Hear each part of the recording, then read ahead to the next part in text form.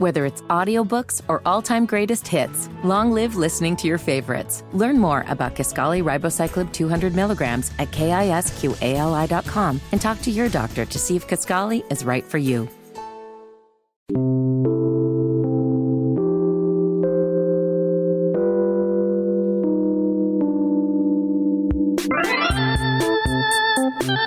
You're listening to Saturday Night on the Circle on 93 WIBC.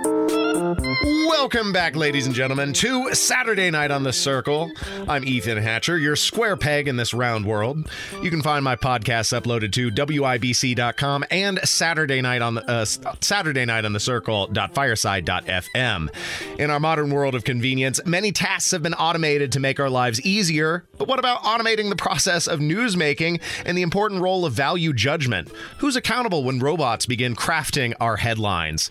Here to reflect on these questions is the award-winning newsman. He's a broadcaster, writer, family man, and friend. It's my privilege to welcome the great Christopher Davis back to Saturday Night on the Circle. Hello, sir. Well, I just can't live up to that. Your talent speaks for itself. You've already given us so many great news specials. You continue to provide voice work for the station, so you live up to your own legend. Okay, I'll take your word for it.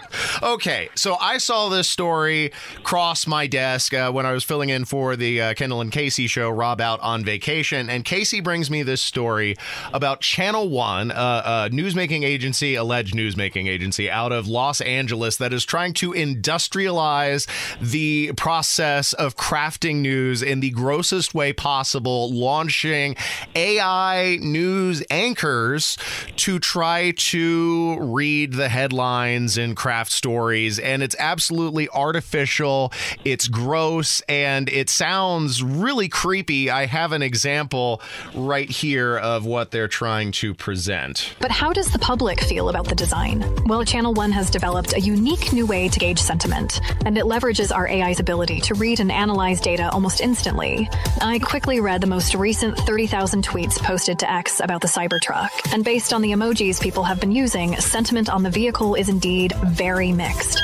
Will Tesla revolutionize the truck market, or will the Cybertruck remain a niche player?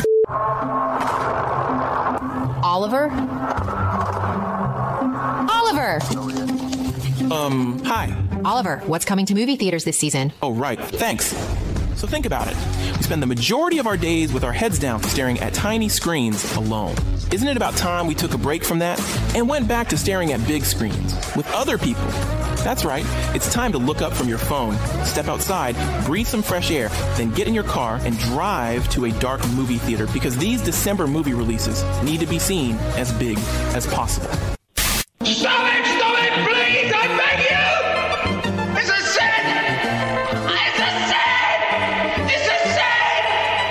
All right, that last bit there at the end was just my reaction to this rote regurgitation of content. This is not even just reading the headlines. It's soulless. It's robotic. It crosses the uncanny valley. It's not even news. And I knew that this would surely ruffle your feathers the same way it ruffles mine.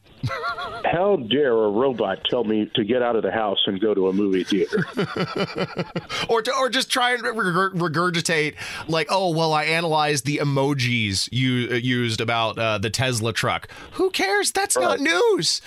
And that tells you how people feel. No, that tells you what emojis they put there. Yeah, there we go. That tells you words on a tweet. That's not gauging the sentiment of people. Gauging the sentiment of people requires some human discernment. And robots never heard of discernment. No, they lack a soul, and I feel like movies have been warning about us for years. 3 billion human lives ended on August 29th, 1997. The survivors of the nuclear fire called the war Judgment Day. They lived only to face a new nightmare, the war against the machines.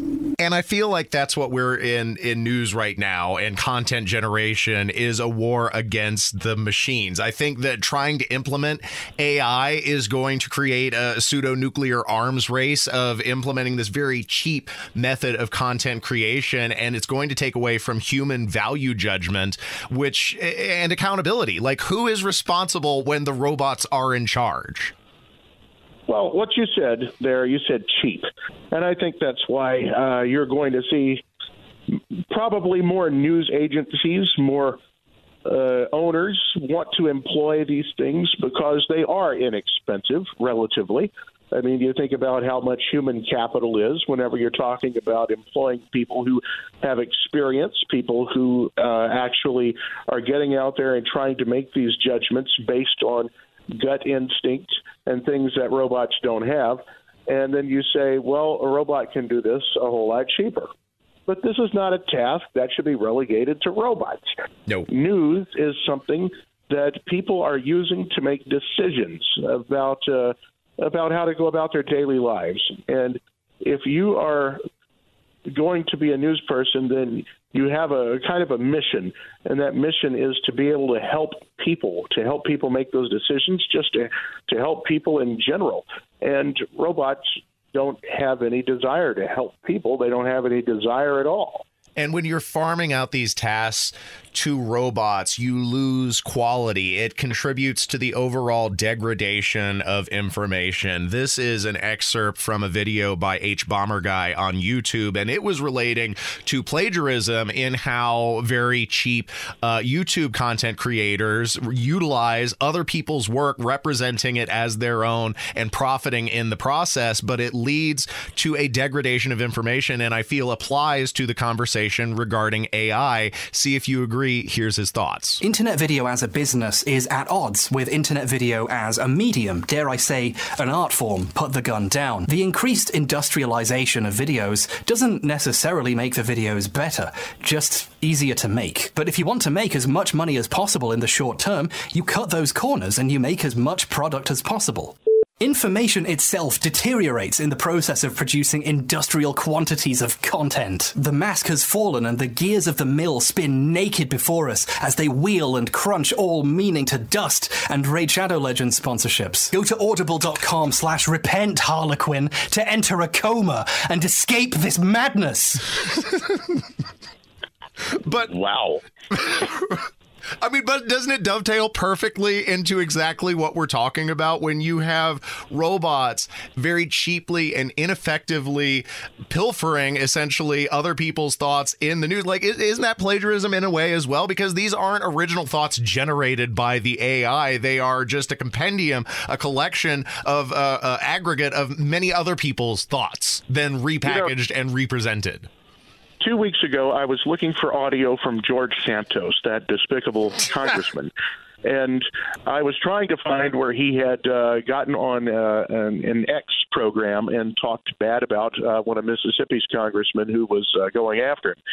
And when I typed in George Santos, there were probably 100 of these wacky automated videos that came up. Exactly what this guy was so eloquently talking about. And I could not find the audio that I was looking for. All I could find was all of this crap. And it was all computer written, computer performed. And yes, it brought you the facts, but it was all so bad. And I finally, after 3 or 4 of them, of course, I gave up. I said, where the heck is this audio? I guess I'm not going to find it on YouTube. It brings you the facts in only the most base form, and not always the correct facts either, which is something that shouldn't be overlooked in the crafting of the news process. But more importantly, it doesn't bring you a compelling story. It doesn't connect the way that these news items relate to the individual's life, which I feel is integral to the value offered by news. We don't follow the current events just for, craps and giggles. We do it because it affects our lives and our judgment and the decisions that we make. Well, listen to this one. I think that the thing that is going to be affected most by this is trust. And when a news person gets on the air every day and cracks the mic, at WIBC or wherever, they are trying to not only deliver news, but build a bond of trust between that news person and the listener, that one-on-one bond of trust. And that is something that a soulless machine can never do. They can never build a bond of trust. and trust is integral. If you are going to have a news source that you go and look, I mean, let's admit it. A lot of the big boys, the people in New York and Los Angeles, have broken that bond of trust by being biased. Yeah, but this goes beyond that. This is not even human. They've broken the bond of trust that never existed, and that is because you cannot have a bond of trust that goes one way to a robot. Well, this is a perverse reversal of roles. Robot, of course, being based on the Latin word for slave, because machines were meant to serve men and not be their master, which effectively they become when they delineate your information to you. And that should frighten anybody. The concept. The mere concept of it should just cause the hairs on the back of your neck to stand up. It does for me. No one should ever trust news that they're getting from a machine. And I am all for, and I don't know, how many people are, listening that are spiritual people, but I'll do the same thing I did for Twitter. I prayed every day for Twitter to go away. I'm going to do the same thing for AI. I'm going to make it a daily routine. And I'm not kidding. I did. And somebody told me one time right there in the WIBC office, they said, Twitter's never going away. And look at it. Twitter is seriously diminished. So I'm going to give it everything I got. Well, traditionally, electronics do not fare well in moist conditions, and the Lord has utilized floods to great effect in the past, so maybe you can step in here. Who knows? Anyway, Chris, thanks for coming on the show. I appreciate your thoughts. I thought that, this was a really important issue to discuss, especially being that WIBC is part of creating news and delivering news. Well, indeed. I made it my mission every day when I was there, and I still do, to make WIBC's news product as trustworthy as possible. And I would like to make double sure, as long as I have influence there, that AI will never be a part of it. Absolutely. And you do a damn fine job, sir. Thank you so much. Thanks, Ethan. Thank you for listening to Saturday Night on The Circle, and stay tuned for more on 93 WIBC.